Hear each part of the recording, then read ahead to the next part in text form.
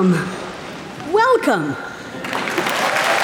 Barefoot Running, or Barefoot Running. It's the Improbable Research Podcast. I'm Mark Abrams, editor of the magazine Annals of Improbable Research, with a special pocket-sized episode about research that makes people laugh, then think. Here's psychologist Jean Berko-Gleason.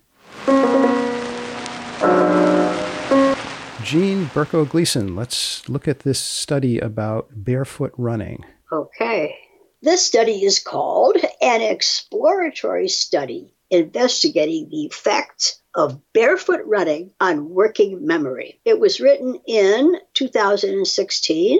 The authors are Ross G. Alloway, Tracy Packiam Alloway, I bet they're related, Peter M. Maggiari, and Shelley Floyd. And they published this in Perceptual and Motor Skills. The authors are at the University of North Florida. And read the title again. It's an unusual title. An exploratory study investigating the effects of barefoot running on working memory. Okay, here's what they say. The aim of the present study was to compare the potential cognitive benefits of running barefoot compared to shod. And shod, S-H-O-D. Past tense of shoe. Is that a word that appears often in scientific published reports?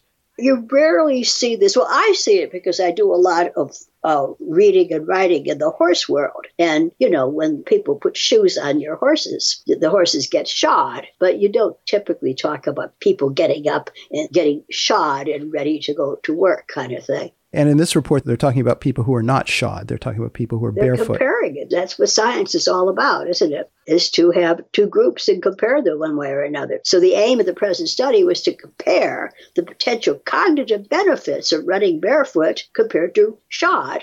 And what is cognitive benefits? Cognitive benefits, it means it helps the way your mental activity works, whether it fixes your intelligence, your memory, or anything to do with thinking. If you would ask me what cognitive means, I would say it has to do with thinking. Okay. Do you yourself sometimes run barefoot to improve your thinking? Absolutely not. You know, I mean, running barefoot, although, you know, a lot of people feel that running barefoot is good for you. And a lot of, as I guess we know, a lot of African runners are spectacular at running barefoot. There are people who run long, long races and do it wonderfully well without any shoes on. But that has to do with running. This has to do with thinking. So the question is, does it help to take your shoes off and apparently to step on poker chips while you are trying to remember stuff?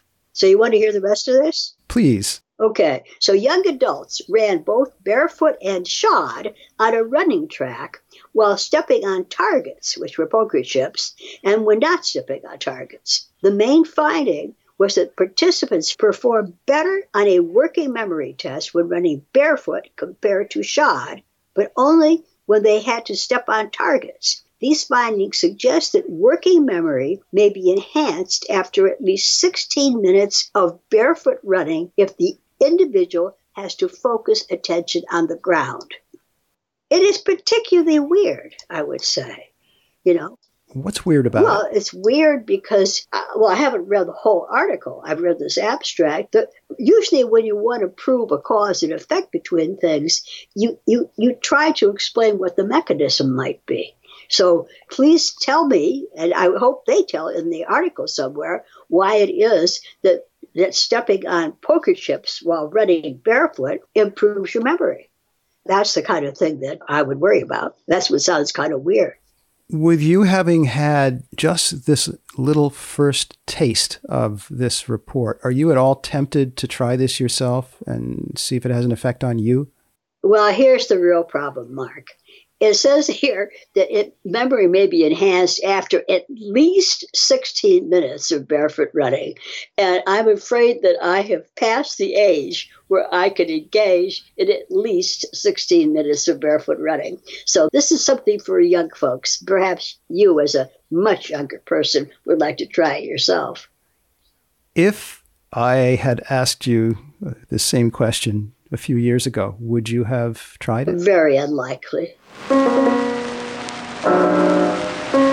If you've been listening to a special pocket-sized episode of the Improbable Research Podcast. I'm Mark Abrams, editor of the magazine Annals of Improbable Research. What we explored today was featured in the magazine in issue 16-1, the special psychology issue. You can buy the special psychology issue of the magazine or any of the more than 150 other back issues and find all kinds of surprising research studies that your friends would love to know about and which you can tell them about. You can even subscribe and get 6 new issues a year of the magazine. Go to our website, improbable.com. Go ahead. It's possible that Seth Glicksman is the improbable production assistant. Next time on this podcast, we'll look at something or other. Until then, Goodbye.